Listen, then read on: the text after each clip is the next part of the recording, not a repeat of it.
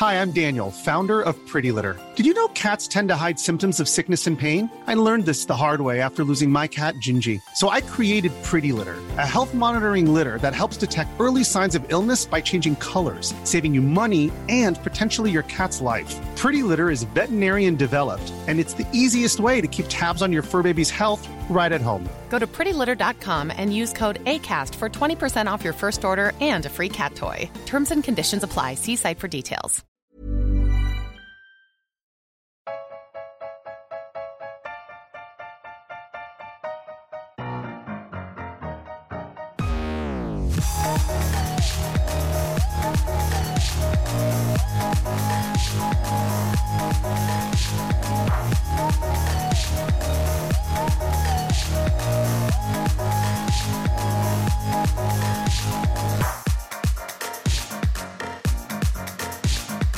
Welcome to this week's Failed Critics podcast. I am your host, Steve Norman. I am joined this week by Owen Hughes. Hello. And host of Underground Night, Paul Field. I'm only wearing pants.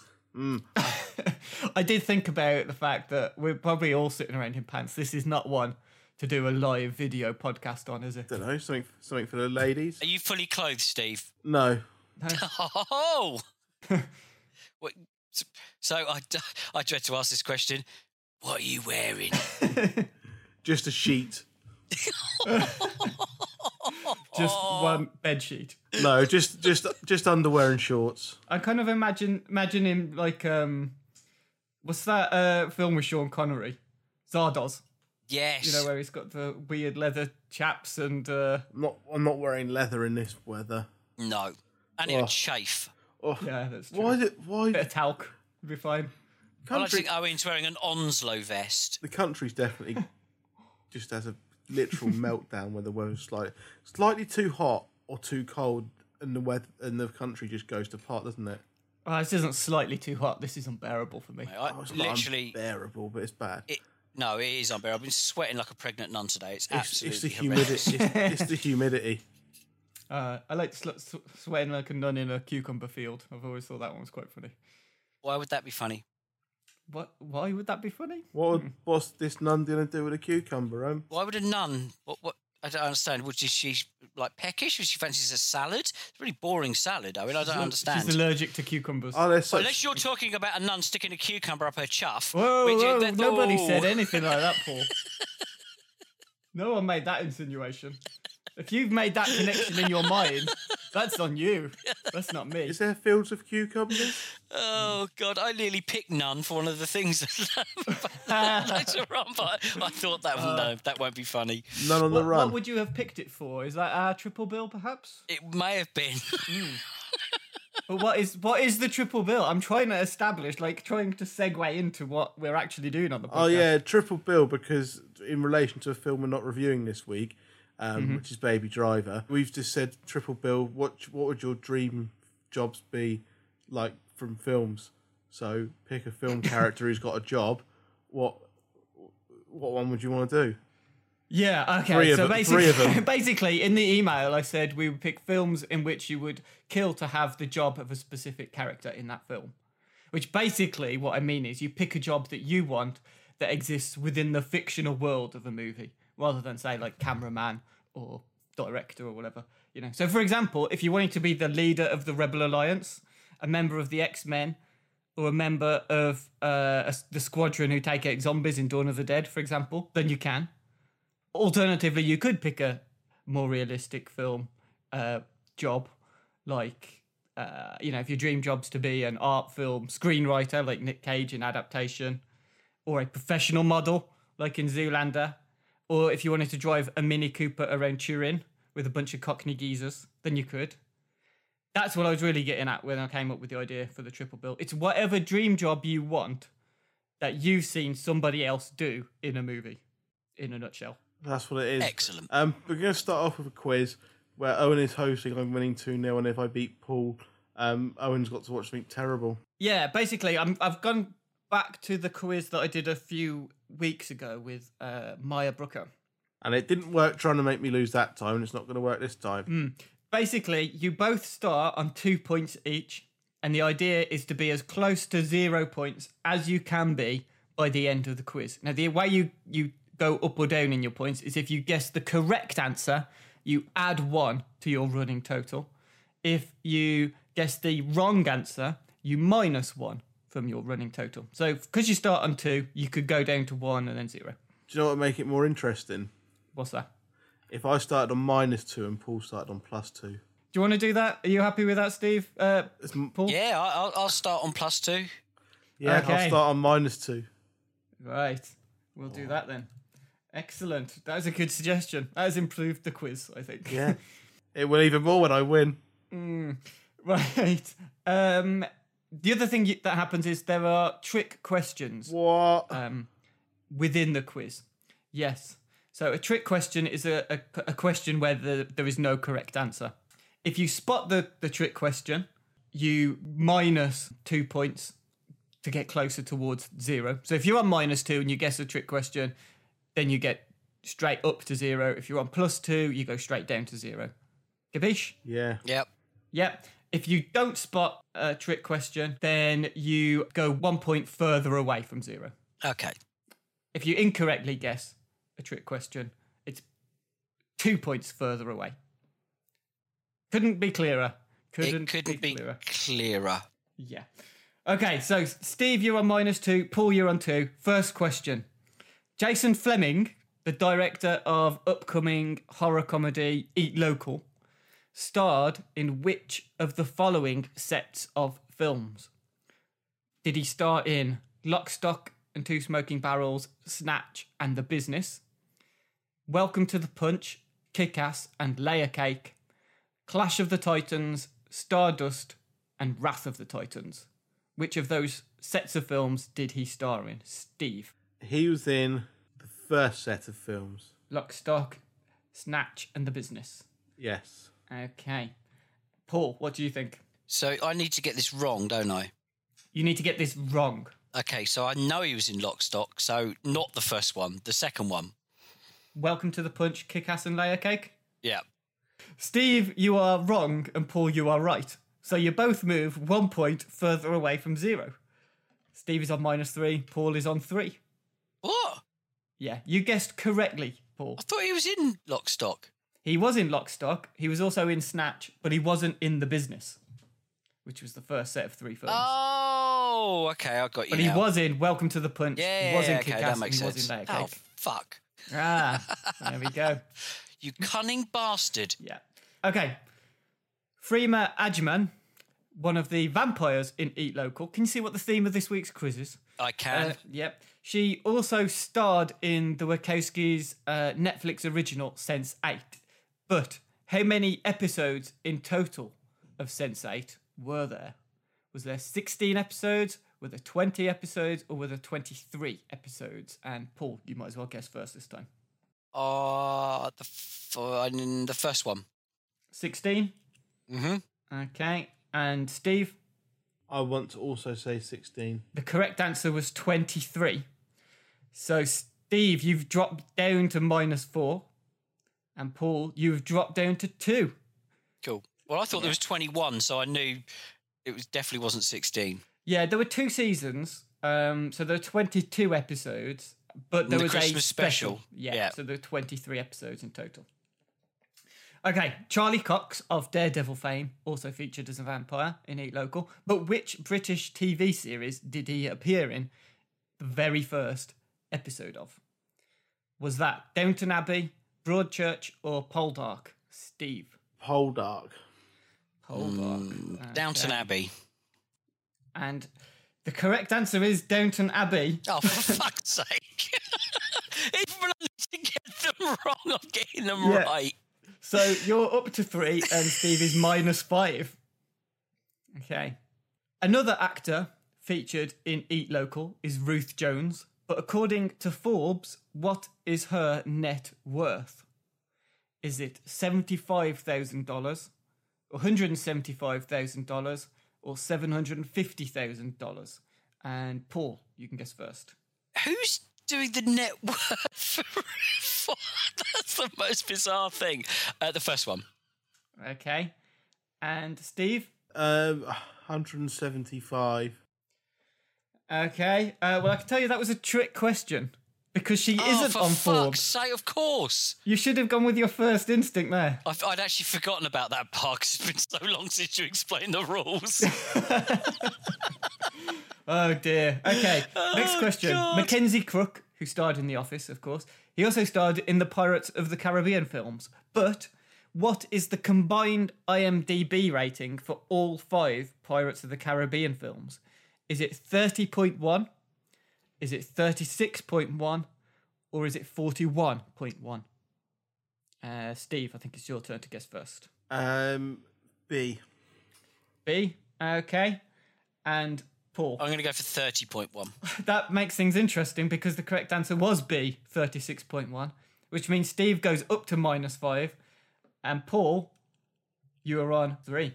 You guessed incorrectly. Okay, what was the working title for Eat Local? Was it Bloodthirsty, was it Reign of Blood, or was it Bloodsuckers? Paul? The first one. Bloodthirsty. And Steve? The third one. I know it was Reign of Blood. It was Reign of Blood, definitely. It was Reign of Blood, which means Steve is on -6. Paul is on 2. Paul, you've effectively won. There's no way for Steve to get back in this now. I've never won I've won a quiz. You've won. On 2 points. How confident do you feel about next week, Steve? Where it could go 2-2. Depends how much you try and cheat. Oh! The accusations are flying again. God, you two. I mean, Paul was on. I was thinking of doing another carry-on quiz, you know, in the spirit of things. But I decided against it. Well, yeah. You don't sound very bitter about it at all. Not at all. No. Should we do the news now then, lads? Well, that's generally how we do it.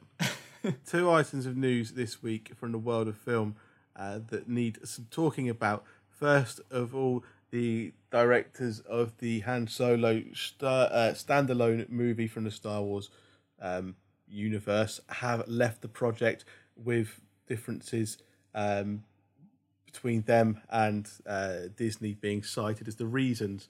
What do we make of that? Well, I mean, it doesn't make any difference to me, of course, because I don't really have any hype towards it. Because you're a fun sponge. I'm a fun sponge. Yeah, you hate Star Wars, Owen.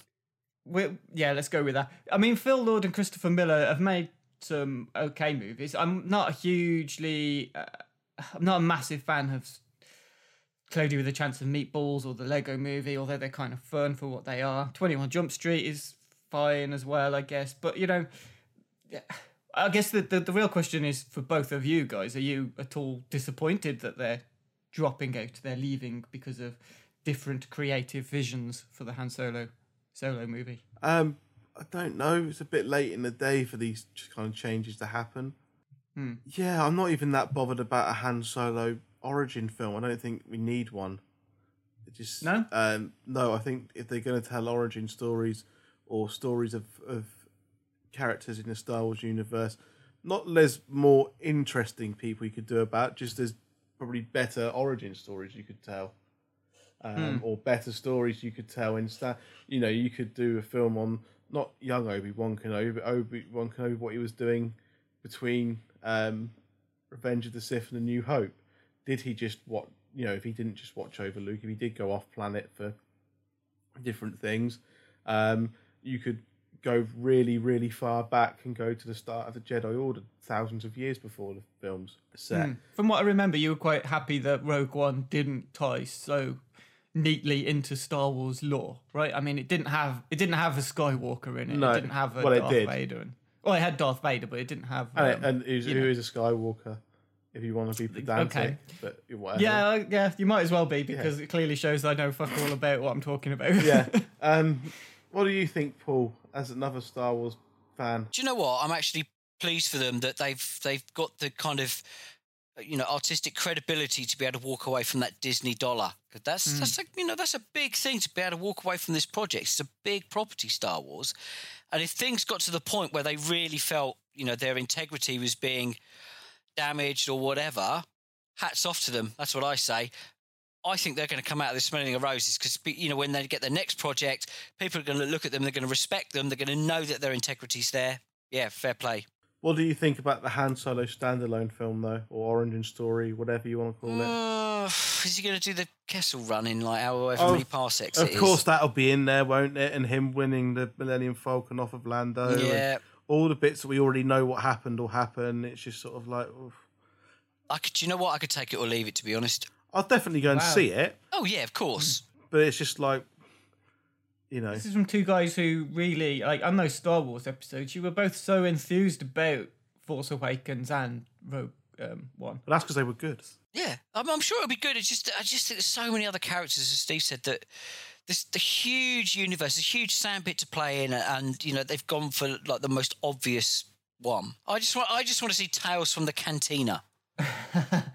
all those little characters in that cantina. I want to see all their little backstories. That'll be so much fun, rather than Han Solo. Well, I've got a question for both of you. That's just a bit off the cuff. But who would you like to see come in and direct the Han Solo film now? Because a couple of names that have been linked with it. Ron Howard has been linked with finishing off the Han Solo film. Surely that'd be a massive change in tone if you've gone from two people who have directed comedies and kids films to somebody who makes the kind of films that Ron Howard makes. Well, I mean, Ron Howard's he's done comedy stuff in the past. Yeah, I know he's done, but look at the kind of films he made recently. It seems like a bit of a tonal jump. Yeah, possibly. Okay, what about Joe Johnston, who's been linked with it? So he did Captain America: First Avenger, The Rocketeer, Jumanji, I think was one of his as well. Well, old Jumanji or new Jumanji? The original Jumanji. See, that sounds more like the kind of person you'd want to do this kind of film. You've done America and kind of adventure films like that. Yeah, Rocketeer and stuff, and Jurassic Park 3 as well was one of his, which we won't hold against him. Massive curveball in here, but get one of the Korean guys in. Get Kim Ji-woon or Bong Joon-ho. That would be amazing. Yeah. Easy. Kim Ji-woon, like a Star Warsy Good, the Bad, the Weird. Oh, come on. Who wouldn't pay to see that? Even I would go and see that, like on opening day, I think, just to see Kim Ji-woon to take on something like that. Because I was thinking about The Last Stand the other day. His film with Arnie in it, his first English language movie. Which I loved. It's great, isn't it? It's really good. It's quite underrated. It's actually there were like a really four good... of us in the cinema when that opened. 4 of us. That's a shame. That's a terrible shame. Yeah, I really liked The Last Stand. I think you're right. If he came in and did a Good, the Bad, and the Weird version of the Han Solo film, that'd be awesome. That vibe is awesome. It's that film alone. You could transpose that directly into the Star Wars universe. You've got the humour, the action, the big set pieces, beautiful cinematography. It'd be amazing. Well, Bong Joon-ho as well, the guy you just mentioned, to go off on a slight tangent, his new Netflix original movie, Okja? Yep. I don't know if that's how you pronounce it. That's been getting mad love. Mad love. Apart from the French. Apart from the French, are they not into it? They are not into it because, well, it was entered into Cannes, wasn't it? But it wasn't going to be getting a French cinematic release, and the French got really sniffy and arsey about it. Of course, yeah. They said, online-only movies shouldn't be considered for competition. Just get over yourselves. Yeah, exactly, yeah. What year are you living in? Netflix is killing movies, Paul. Cranked with a pianist at the front, So, Paul, back come December, when episode 8 is out, is it going to be me, you, and Chris back at Dave again? Of course it is. It's not going to be me, is it? Go. No. Let's face it. You're not allowed. You're banned. Yeah. The other bit of news is that Daniel Day-Lewis has retired from acting. Unless... Has he retired or flounced? Well, he might just be doing some method acting and researching, playing the part of a retired actor. Yeah. Well, he's only got one more film that's due out, which is around Christmas time, I think. Phantom Thread, filmed by Paul Thomas Anderson. Which, as far as I know, it's just about the fashion industry in 50s London, something like that. He is a good actor. There's no denying he's a good actor, but I don't really care, to be honest. Fair enough. You've retired. Great. You've earned a lot of money. You've won 3 Oscars, God knows how many BAFTAs. Fair play. You know, you get to 60 years old and you think, I'm done. You don't need to work again, then don't, if that's what you really want to do. Fair play to him, I think. Yeah. But he has got form for this in terms of in the 90s, he semi-retired. He basically said, I'm quitting the acting business, and what I'm really going to do, what my aspiration is to become a shoemaker in Florence, in Italy. And that's what he did. Honestly, yeah. And then just he do was without it. Scorsese got him back again for Gangs of New York. He came back into the acting business. Well, I'm sure if he's doing, a couple of months' work every 5 years, it must be really exhausting for him. Yeah. Plus, he is 60, so do you know what? He's not far off a pension anyway. How old are you now, Paul? Not 60. Do you know what? I read this, and do you know what I thought? Do you know what? I couldn't give a flying fuck. Yeah, fair enough. He's 60 years old. He's earned his wedge, and he's out of the game. Fair play. Time now for what we've been watching, where we have a look at some films we've seen outside of the cinema in the last week or so. This week we have all seen the same thing, which is the new British vampire film Eat Local. Paul, you managed to get us this, so why don't you tell us about it? Yeah, I knew this was coming a while ago. It's a British horror comedy, and I saw the trailer, looked at the cast and thought, this looks great, because we haven't had a really good kind of British horror comedy for a while. I think once Lesbian Vampire Killers dropped, it fucking ruined it for everyone, because that was utter shit. But then you go back to things like, Severance and Doghouse, and they were fantastic, and I loved them. So I was so pleased to see a new one on the horizon. And I think the first thing you need to kind of mention in this film is the cast. You've got Charlie Cox from Daredevil, Freema Agyeman from Doctor Who and Sense8, Mackenzie Crook from The Office, Dexter Fletcher, who's, from loads of stuff, Eve Miles from Torchwood, Ruth Jones from Gavin and Stacey, Vincent Reagan, who is a legend in all the Geezer movies, and, of course, Annette Crosby from One Foot in the Grave. So that is an absolutely bang-on ensemble cast. But what I didn't realise from the trailer was that this is actually kind of a classic British farce with a vampire twist. And do you know what? I absolutely loved it. I haven't laughed so much in absolutely ages. Steve, what did you think? What were your first impressions? Yeah, it was good fun. It was a bit of a laugh, bit silly, which is probably meant to be. That wasn't meant as a degenerative term. It was probably meant to be a bit silly. There wasn't a great deal of plot, but it worked. It was fun. It was funny. It was good. Well, Owen very graciously kind of opened there with the quiz around the film, and it's the first time direction from Jason Fleming, who, I'm not going to lie, I knew his name, but I couldn't picture him, and then I looked him up and I thought, right, from Lock, Stock, and I just couldn't picture him. That's funny, because that's basically, you sent us details of the screener that you had for the film, and I saw, I think Jason Fleming's name was the first thing I saw attached to this, and I was like, Jason Fleming's directed this.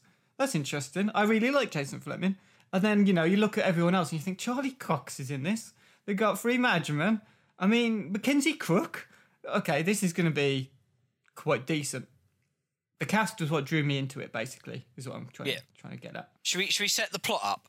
Yeah, tell us what happens in it then, Paul. What goes on? So you've got, it's pretty much one location, bar a bit at the start and the end, but you've got Britain's vampires, or the vampire leaders, and they meet up once every 50 years, and they are missing a member, and they bring along a new guy who they hope to sort of bring into the vampire group, which is played by a guy called Billy Cook. I have seen him before, but it was mainly I think it was in like some Hulu porn stuff. I think he's in Green Street 3.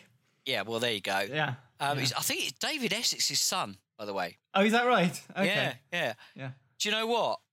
I thought he fucking just ate the scenery up. I thought he absolutely smashed it. I genuinely thought he was really, really good. He was so cocky, really, really funny. And to put him centre stage against that whole established cast, I thought that worked really well.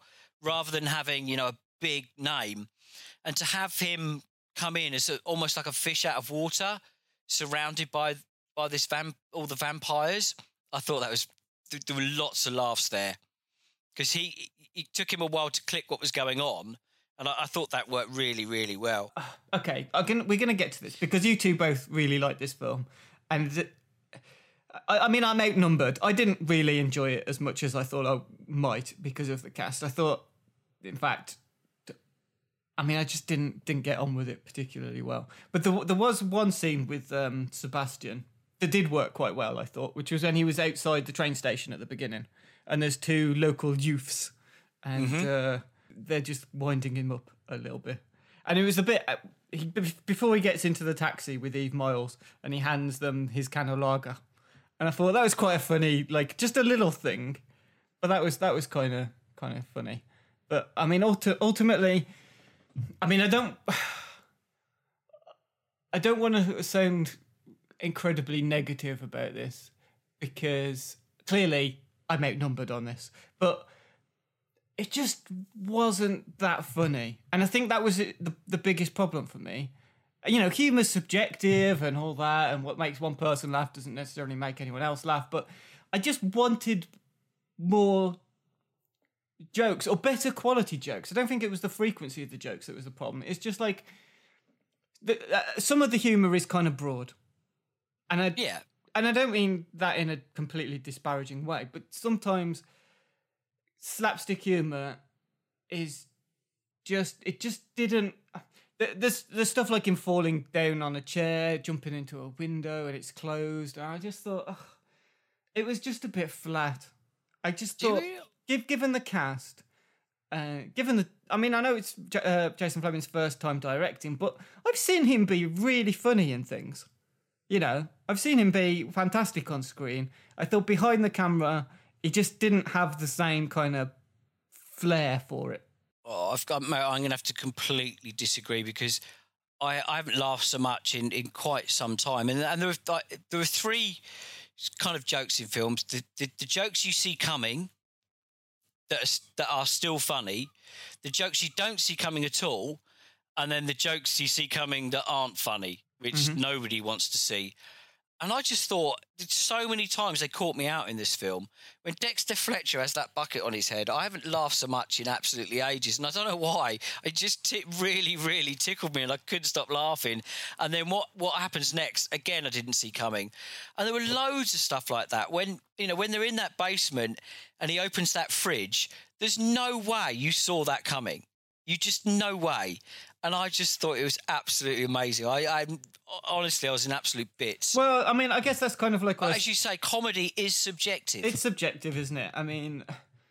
I can't say what is and what isn't funny. All I can say is what didn't make me laugh. And Eat Local, I just kept hoping it was going to get better. I kept seeing grains of this is now going to turn into the film that I want it to be. And perhaps that's the problem. Perhaps each time I just kept setting an expectation beyond what is ultimately achievable with a £1.6 million budget for a small-scale comedy. I thought that was the best stuff. That was where I was laughing the most, when he was that fish out of water, surrounded by vampires, didn't have a clue. They were all in on the joke, and I thought it was genius. And I said this before, it reminded me of Death at a Funeral, but with vampires. It had that feel to it, and that cast, they carried it. I thought they were all outstanding. They're all they're all at the top of the game. They're all established actors. This wasn't like a low budget shit flick, full of mates having a lark about. It was really well made, and Steve, come on, help us out here. I'm probably somewhere in the middle, because I wasn't rolling around laughing at it at any point, but I did find it funny. It was a really well put together little film, I thought. Some of the not the characters, but some of the plot could have been fleshed out a bit better, maybe. But yeah. That's the issue, though, isn't it? Because the plot is It's very light.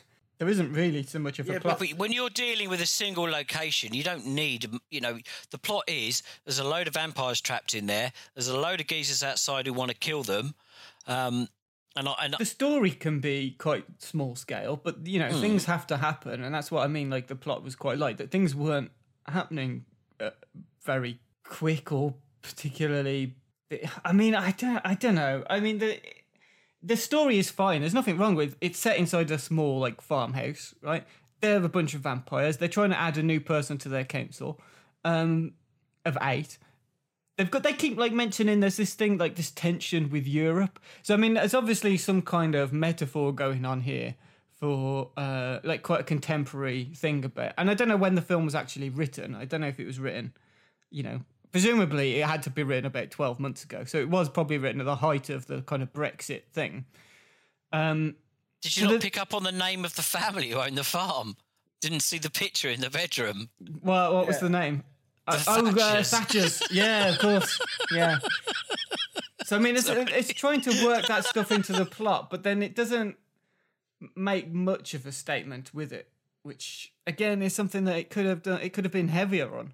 Because if it's not going to be, you're reading too much into this, though. And when you're dealing with like a classic British farce, it's going to be silly and nonsensical a lot of the time, and you're not watching it for the plot and the storyline. Well, what was its statement then? What was its statement about Brexit? What was it trying to say about it? I don't think it was trying to say anything. Exactly. So why include it if it's got nothing to say on it? And if it's got something to say on it, I just don't think it was made. But why include? Well, it just mentioned some other vampires who were in Europe rather than in. Yeah, to try and make it feel contemporary. But how do you know? Maybe he just did that because he wanted to give a sense that vampires were a global thing rather than just a thing.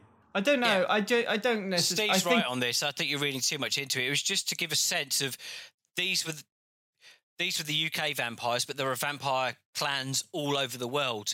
Because they even mention it, don't they? They say in the UK we're on an island and we have a limited supply. And when they were saying about the guy they wanted to bring in being like Romany Gypsy heritage, so like mentioning to do having different bloodlines and everything. And I think it was just trying to flesh out the vampire world more than it was trying to make some clever reference to Brexit. I got the very distinct feeling it was about Brexit because they talk about the problems with Europe, right? The problems that they're experiencing with like the bureaucratic process in Europe. Well, I don't know what the exact term. I can't remember the exact term off the top of my head, but they talk about the problems of like, oh, you can't do that unless you get it approved. Stuff like that is like that's a very subtle way of mentioning problems with you, but I just don't understand what its statement was. I don't know if it was trying to make a statement, which I think it was. I think it was just a bit muddled, that's all. What did you think of the performances, though? I like Tony Curran a lot. Tony Curran was good. Yep. Charlie Cox felt like he was in a different film to everyone else. I think he was playing it very straight, whereas most everybody else realised the kind of film they were in. Mm-hmm. Who stole the show for you? Yeah, it was Tony Curran. Oh, okay. It was the one who had the most personality. It wasn't again like I don't want to say really negative about it. It's the problem. I mean, I didn't enjoy it very much, but I didn't hate it at any point. I didn't hate the people in it. I don't think anyone was bad. I just thought that some of the characters were. I mean, for example, we mentioned before we started recording Annette Crosby, right? Who was the elderly one, the pensioner, who's a vampire, and stuff like seeing her sitting down at the table knitting and stuff. You mentioned that the trope of the rapping granny. Yeah. It's a really hard one to pull off, but I thought she just about managed it because the stuff she did. Okay, she was knitting, but you saw the needles in the mirror, and that's when he realised that they were all vampires. And I thought that was really clever. And the stuff when she comes out with her Zimmer, that's what I talk about. When you say you could see the joke coming, they're still funny. So when she comes out with the Zimmer, you know exactly what's going to happen. But I still thought it was hilarious. Okay, well that's fine. I can't tell you what is. God, Owen, you hate fun. I am just like we said earlier, a fun sponge. Can we mention Dexter Fletcher? Because I love Dexter Fletcher. I just thought No, did you not? You must have enjoyed that because I thought he was hilarious. I hoped he would be in it more, to be honest, because he wasn't really in the first half of the film, was he? It's only No, He's but only that, after, even that reveal cracked me up because I just didn't see that coming. Steve, do you want to have the final word on this? It's a good independent British film that's well worth just under an hour and a half of your time. If you like comedy, if you like British comedy and farces, you'll like this, or should like this. It's got a good cast. It's not perfect by any means, but it's well worth watching. Like me and Paul, I think you'll enjoy it. And that was Eat Local. Time now for Triple Bill, where this week we are picking our 3 movie dream jobs. As Owen explained so eloquently earlier on in the podcast. Yeah, jobs that exist within the fictional world of a movie, as opposed to jobs working on films, kind of thing. So, I perhaps took a different tack to this because I was thinking about what a dream job in a movie would be, and you think about superheroes and you think, well, that's not actually a job, they don't get paid for it. And then I thought to things like, also if you're going to pick something like Getaway Driver or superhero, if you can find one that does get paid for it, or the jobs are incredibly stressful. There's a lot of danger and a lot of risk. It's not really a dream job. I imagine if you were, even if you were like the best MI5 agent or something, it's still going to be quite stressful because people are going to be trying to kill you a lot. What I did think for my first one would be just teacher at Charles Xavier's School for Gifted Children, but not one of the like Cyclops or Storm, like a second, like someone who's got some powers, but like either a really common one or just like a not so really good one, like so you're never called up to like be in the X-Men. So like you've got a bit of telepathy, but Charles Xavier's got that, and loads of other ones have got that. So you're not actually ever needed. You just teach the kids. You might have a bit of an influence over some of them in their development as people, which would be quite good and quite rewarding. You might even get to be like Logan's best mate and go out drinking with him. And you get the summers off. Yeah, that's true. And Christmas off. Yeah, a lot of marking though, probably. Yeah, but it's worth it in the end because you can use your telepathy, a little bit of telepathy, to help with the marking. That's all the telepathy you need to help get your job done. It's interesting you've gone for... I would have gone for flying. You can fly. Yeah, but you might get asked to do stuff then. If you can fly... Yeah, maybe. If you can fly and the X-Men need to reach something high up, you're getting asked, aren't you? You can fly, but you've got a bit of a bad back. Or your tricky knee is acting up today. You can fly, but only 6 foot off the ground. That is your power. So you're never actually needed for anything. Yeah. But you just teach at the school. So you would suffer an awful lot of like anti-mutant abuse as well. You'd have that to deal with.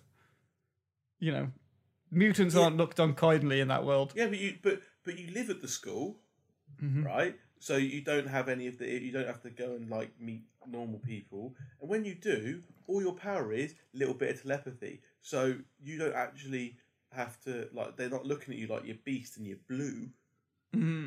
And because you're not one of the actual X-Men who are like probably on the news and on the telly a bit as well, you're not actually seen as much or at all. So people don't know you're a mutant. So you're all right. Yeah, that's a good pick actually. And I imagine it pays well. Would you be self-employed? Is this a full-time position? How does this work? It's a full-time teaching position. Okay. At Charles Xavier's School for Gifted. Can you unionise? The National Union of Teachers? The National Union of Mutant Teachers? National Union of Mutant Teachers. National Union of the Teachers. NUMT? Yeah. You're part of that. Yeah. Probably a mutant Corbyn running round with you. Right. So, yeah, that's my first pick. Owen, what's your first pick? My first pick is both a job in a film and a job working on films. Have either of you seen Peter Strickland's movie from 2012, Barbarian Sound Studio? Yes. No. Yeah. Okay, in it, Toby Jones plays a sound recordist who travels to Rome. I think it's in the 70s to work on recording sound effects for a horror film. Yeah.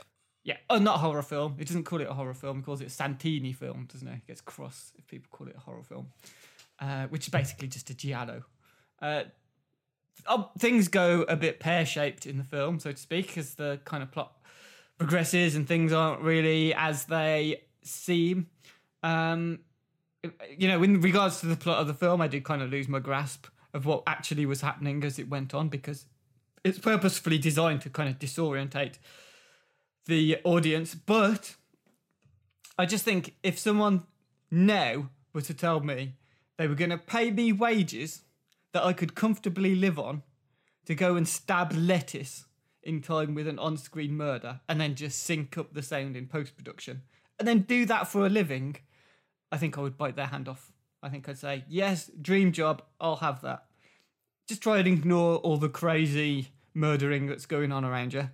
But I think part of it is because Peter Strickland clearly knows how to totally utilise sound to his advantage when he makes these films, and when he made the Stone Tapes for Radio 4 recently.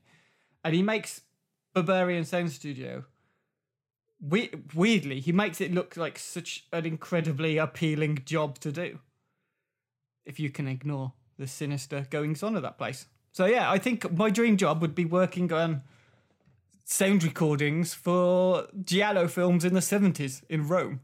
I just think that would be awesome. Nice. But, I mean, I'm going to have to revise this list because Andy Alcock sent in a suggestion. He sent in a couple suggestions on Twitter. But he said being a troll hunter in Norway, which I think basically trumps any of my suggestions. I think that is just a fucking awesome idea. That would have been my pick. So, congratulations, Andy. I think you win this triple bill, whatever we come up with next. Oh, no? Maybe not. Well, okay. Next. Maybe not next, but my last one's pretty good. Well, my first pick is, if you follow me on Twitter, you will have seen that there's something I buy a lot of. Mm-hmm. And I'm also a big fan of making lists. I love lists. I love looking at other people's lists. So I've gone for John Cusack's character in High Fidelity, who runs a record shop.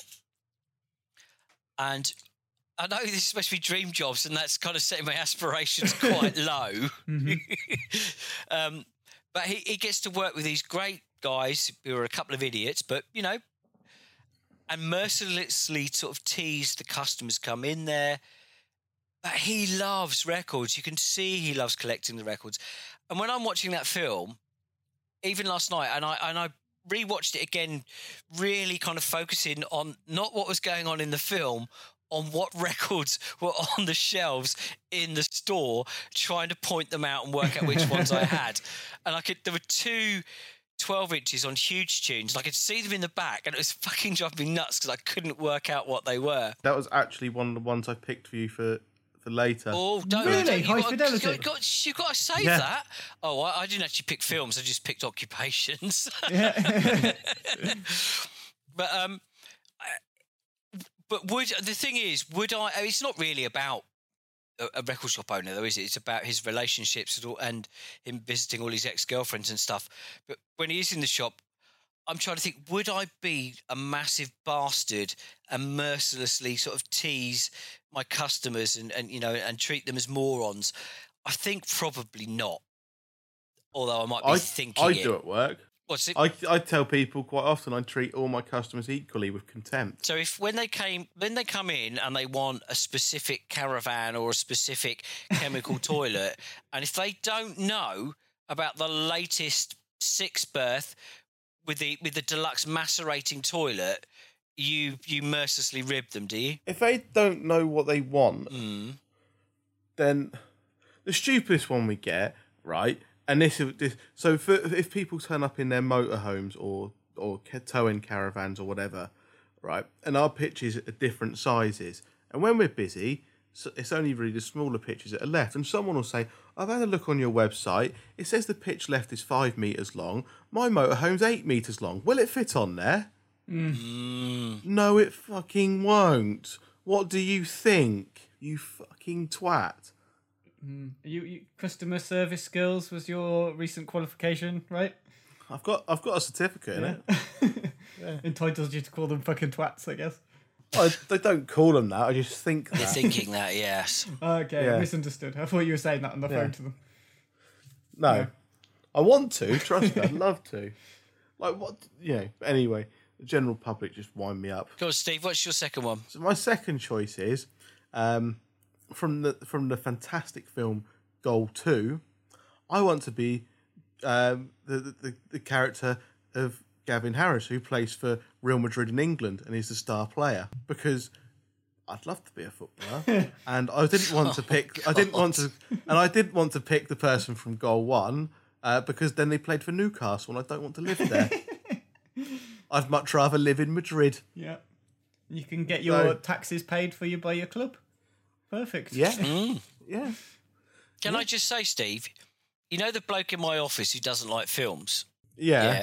I said to him what we were doing, and I mentioned this, and I said, well, we've got to guess what each other's going to pick.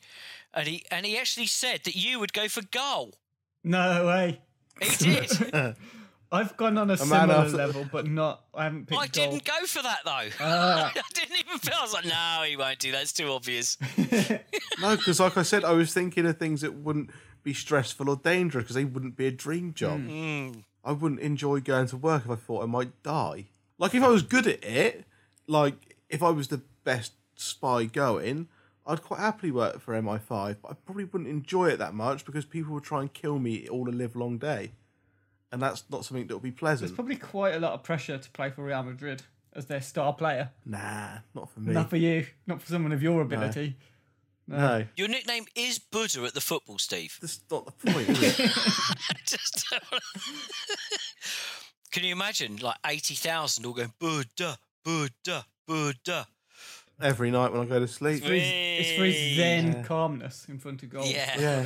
So what's your the second choice, Owen? I had to pick a job that's about making contact with an alien species because I had to.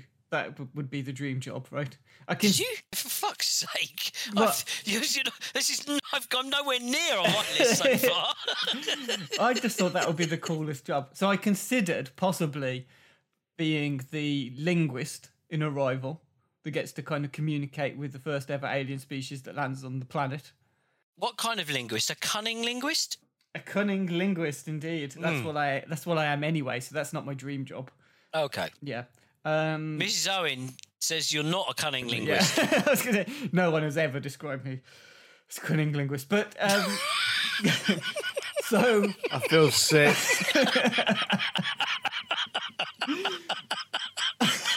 I want to get off.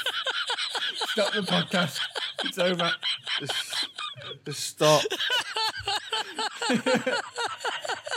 Oh dear. I just want to go to bed, hold a hot water bottle and cry. Oh man. Oh, God, I knew it deteriorate. I need one of them Men in Black mind wipey things. Oh, God. Oh God, I think I'm going to faint from this heat now. I just laughed too much.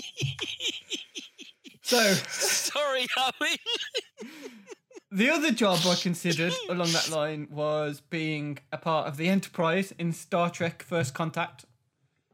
But then I thought about that again, and that would probably be like basically working in an office, but in space, which I thought would be quite boring.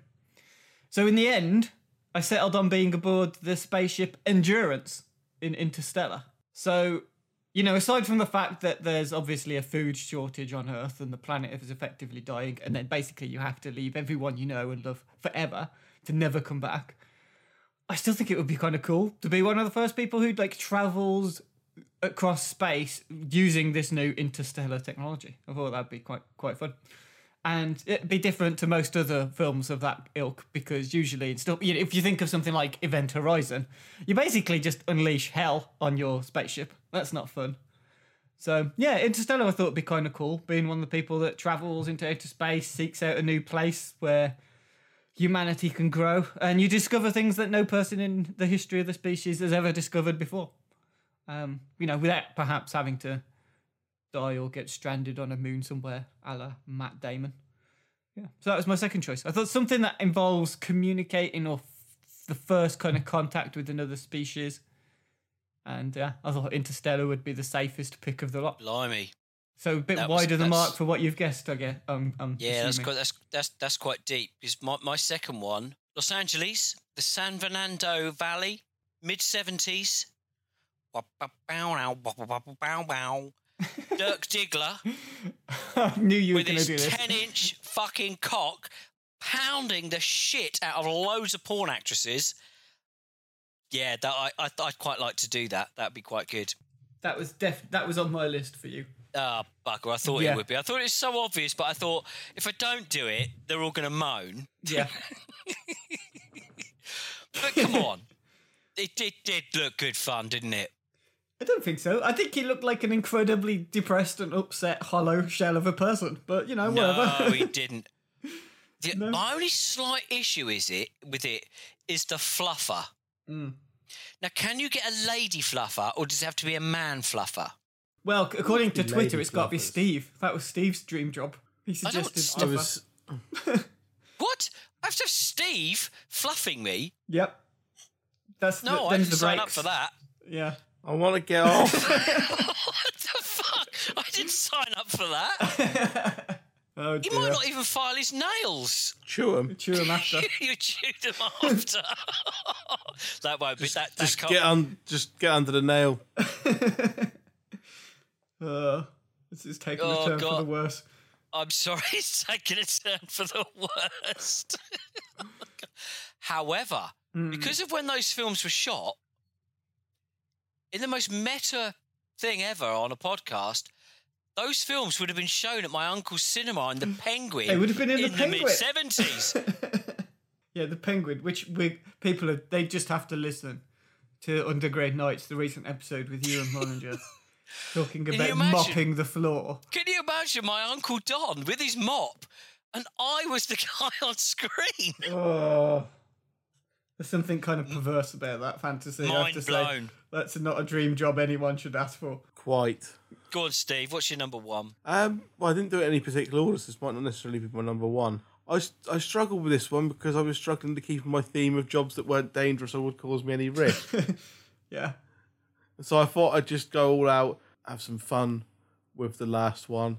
So I just went for being Tony Stark because it just seems like he does have a lot of fun with what he's doing as well, even with the danger. It completely goes against what I was going for, but everything past footballer and teacher at X-Men school seemed a bit boring. So I thought I'm going to have some danger in my life, and I just thought, he gets to be Iron Man, even though he doesn't get paid for it. He gets to be Iron Man, and he's got everything he could want.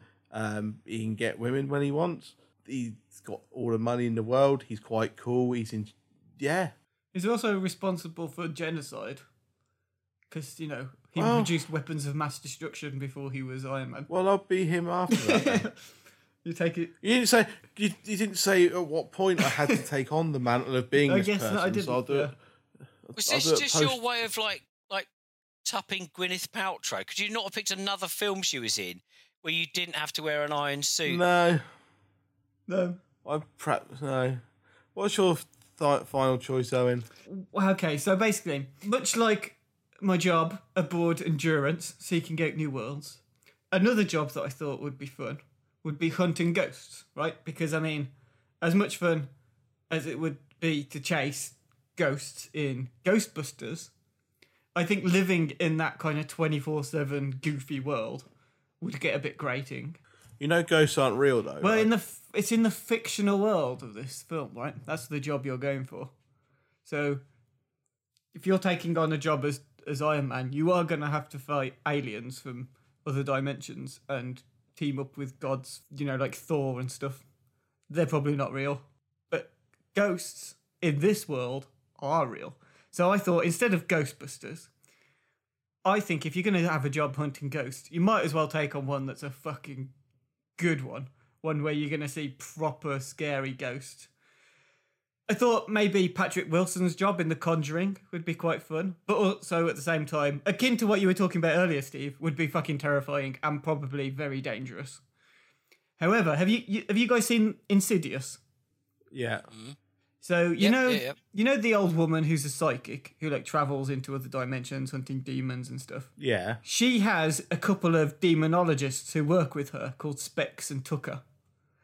I would take a job working with those guys. That's the job I would have.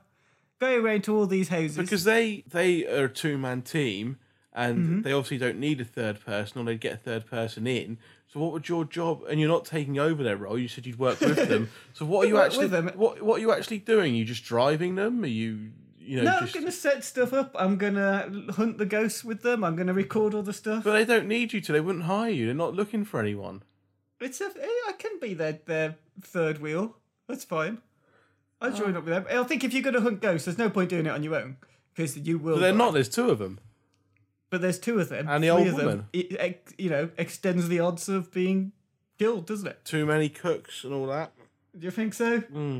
I don't know. I think it would be quite fun. And you get to see proper scary ghosts instead of Slimer, who eats your sandwiches and stuff. Wow. So that was my final choice. Hunting ghosts, I thought would be quite fun. Okay, and Paul, your final choice? Ooh, well, you see, this guy... Was that your scary ghost noise where you went, ooh? Yeah. Ooh. This guy, bit of a legend, I'm told. I get to spend 21 million quid a year on booze. I get to eat Danish pork, Iranian caviar, Chinese melons and Japanese Kobe beef. I get to spend £1 million a year on cigarettes, even though I don't smoke. I've got my own £35 million ski resort, an £8 million yacht, 20,000 DVDs and Blu-rays and my own 1,000-seat cinema, 100 cars. My house, well, one of them, has 5 fucking runways, a private golf course. I have 17 palaces, a private train station, and a private jet. Richie Rich didn't have a job. I was going to say, you're going to be Sepp Blatter in United Passions. No. And do you know what my private jet's called? Air Force Un. Because I'm going to be Kim Jong-un from the interview. Oh, dear. The dictator of North Korea. He's partying big time. He gets his friends over. They have apparently 7-star parties. I thought 5 was the maximum. 6 was pushing it. I don't even want to know what goes on at a 7-star party. There is a downside to this. Well, you have to be friends with Dennis Rodman. You do have to be friends with Dennis Rodman. And then obviously you have to get involved with extermination, murder, enslavement, torture, imprisonment, rape, forced abortions, other sexual violence, persecution, prolonged starvation and kidnap. And you also have to kill your Uncle Don with dogs. You do, although that didn't happen. However, I get to spend 21 million quid on booze. Yes. So I want to be Kim Jong-un from the interview. Okay, well... Owen wants to be a goblin hunter, for fuck's sake. At least I'm going to get laid. I don't know. Anyway, to bring this triple bill to a close, Paul had the idea earlier that we'd try and predict what everybody went for with their 3 choices. I really struggled with this because I was saying to Paul earlier, Owen, despite speaking to you guys quite regularly, I don't really know too much about you. Charming. So I really struggled to get like a third. I mean, for Owen, I come up with 2 for both of you, and the first one for Paul was obviously quite accurate because I guessed it spot on with John Cusack in High Fidelity. I actually went for that. Well done. So that was, and I'm impressed. And the other one I went with, I thought, well, like me, you've done your football team running, so you might want to be a really top level sports coach. So Al Pacino in Any Given Sunday. Ooh. Oh yeah, Paul. I had Dirk Diggler, obviously. Oh, did you? Yeah. You really? I did. I've got it here written down on my list. Fuck. Yep. Straight away. That was one of the first I put down. Oh God. I also had James Bond, but not like introspective Bond of later years. I'm thinking the fun super spy Bond of the 70s. That's what I thought you would go for. The one who's not guilty about sleeping with loads of random women around the world. That kind of Bond. I also had Eyeball Paul from Kevin and Perry Go Large as a Oh, superstar DJ in Ibiza. I thought that might be your dream job. pretty good. That's pretty good though. Owen, I went with two types of the same job, and I know you're trying to get into journalism, and that's what you're studying. So I thought Mark Ruffalo's character in Spotlight, Okay. and then Clark Kent, Okay. because he's a journalist and Superman. Okay, I get to be Superman as well, just not just Clark Kent. Clark Kent, you're also Superman, cool. but you're not being paid to be Superman. No, that's good. I'll take that. I'll take both of those. Do you know what? I feel really bad now because I didn't actually pick films. I just picked the occupations. Yeah. But you could. They're all of them have films attached, but I just didn't. So who do you want first, Owen? Yeah. Yes, please. Owen, first of all, I had you as a radio DJ, and in brackets, not one of the Nancy ones from the 70s. Okay, thank you for clarifying. Yeah, So good. smashy or nicey. Exactly. Yep. Then I had you as a guitarist, and in brackets, Nirvana. Yeah, there's been a semi-biographical movie made. There about them. has. Last Days, I think it was called. Gus Van Sant. Yeah, and the last one's really boring because I had you down as a newsreader. A newsreader. What, Anchorman? Yeah, perfect. Oh, you'd be great as a newsreader. You could do your fires in Oxford. It'd be fantastic. Yeah. Which you did set, by the way. Unsubstantiated claim. That is. Yeah. I just happened to be the right place at the right time. Before At the fire right engines. time, I mean, yes, of course. Okay, and what did you both pick for me? Well, Steve, Dare I ask? mine are really boring. I had you down as a Jedi. I thought you'd pick Jedi. I thought that was nailed on. Too much danger. Then I had you down as the England manager. and full Mike Bassett, by the way. That's exactly what I've got for him as well. Mike Bassett, England manager. Oh, there we go. Yeah. And a hitman. Just killing Yeah. people. Yeah.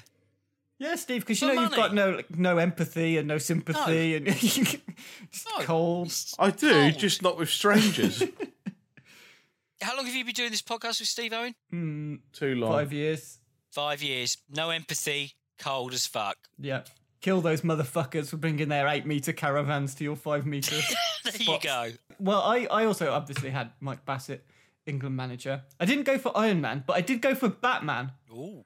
So that you can put into practice those skills that you displayed that one time when you foiled a kerfuffle in a kebab shop. Yeah. And I also went for Matt Damon in The Martian. I thought you might have a bit of fun. Matt Damon. Yep.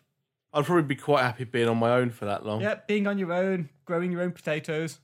He'd have a Potato cock every like a day. fucking pepperami under a blowtorch. Yeah. I tell you what, that bath would be sorted out if he was on his own. Oh, nice. Anyway. Yeah, what else did people pick? What was on your shortlist? I'm curious. I didn't have a shortlist. I stopped when I got the 3. I did have stuff, but I ripped the page out where I crossed all the stuff out. I had Vicar, Nun.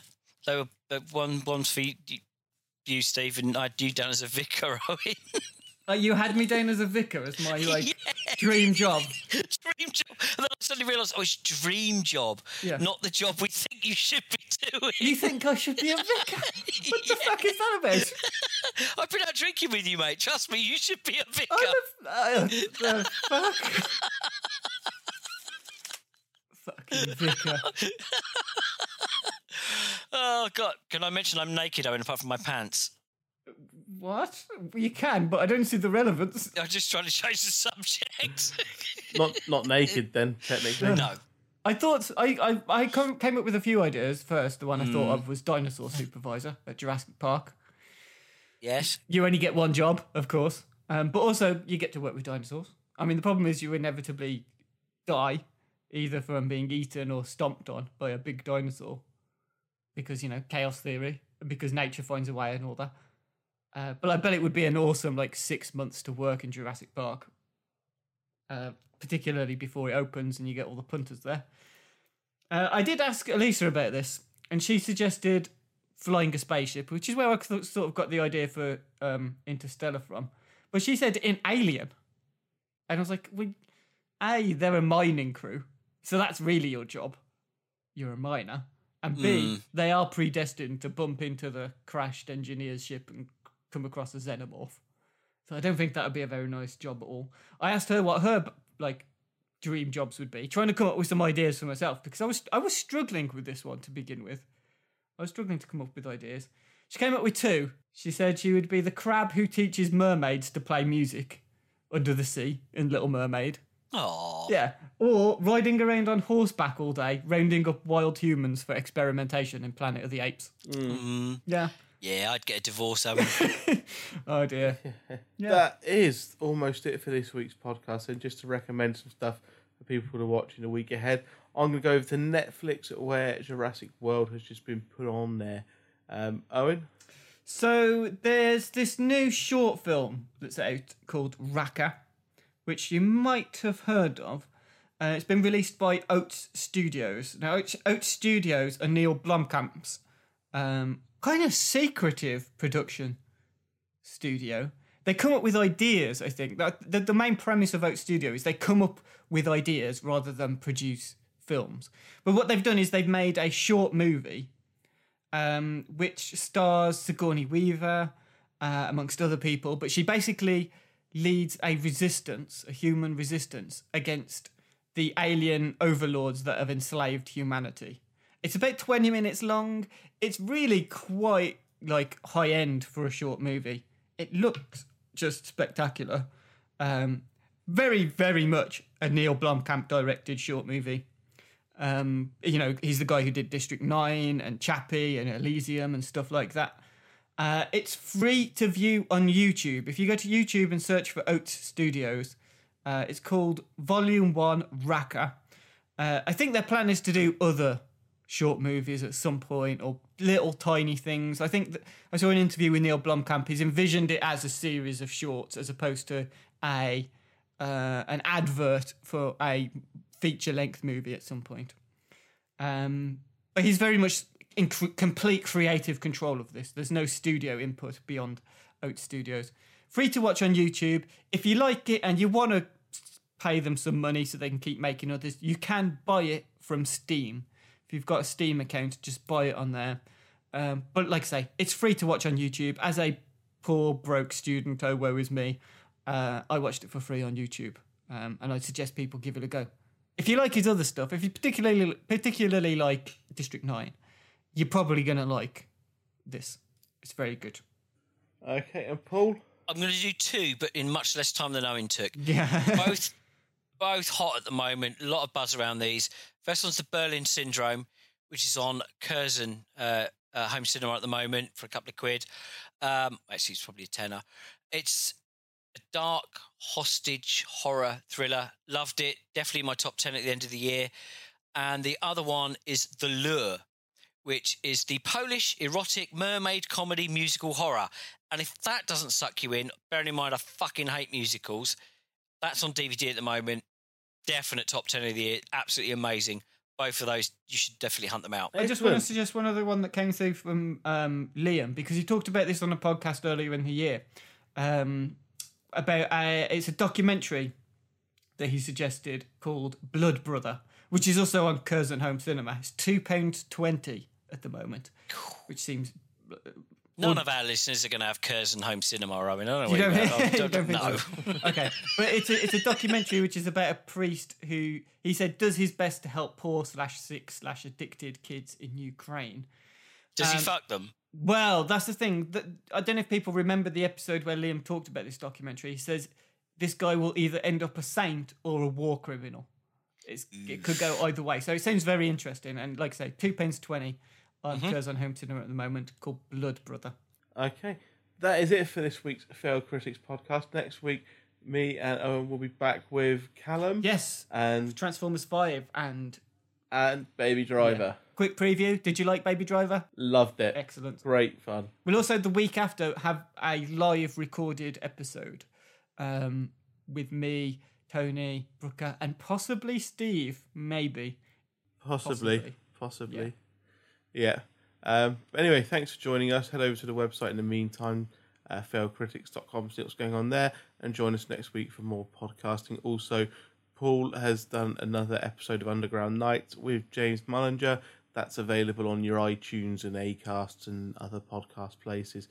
go and get that listened to.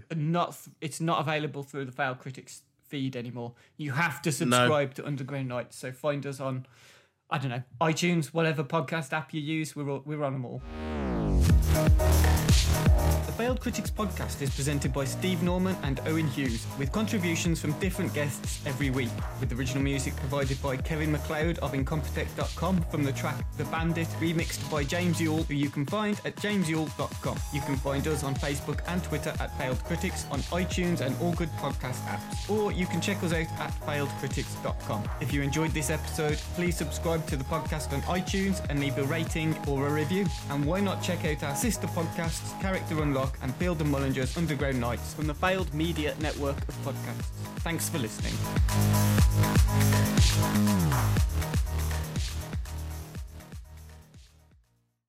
But yes, so the news, two fairly big things have happened well this week. The first of which is that the directors of the Han Solo standalone movie, Christopher Lord and the other one who wrote and did the Jump Street movies and the Lego movie, have left the project. Differences being creative. That's the reason they've been cited. Do you want to do that again? Yeah, Steve, because that's fucking shambolic. That was even by our own standards. That was terrible. Phil Lord and Christopher Miller. Yeah. Summer's just around the corner, so give your body the care it deserves with Osea's best-selling Undaria Algae Body Oil. Created by infusing Undaria seaweed in barrels of botanical oils, it leaves skin silky soft and glowing. Plus, it's clinically proven to improve elasticity and deeply moisturize without feeling greasy. It's safe, clean, vegan skincare. Get 10% off your first order at OseaMalibu.com with code GLOW, plus free shipping on orders over $60.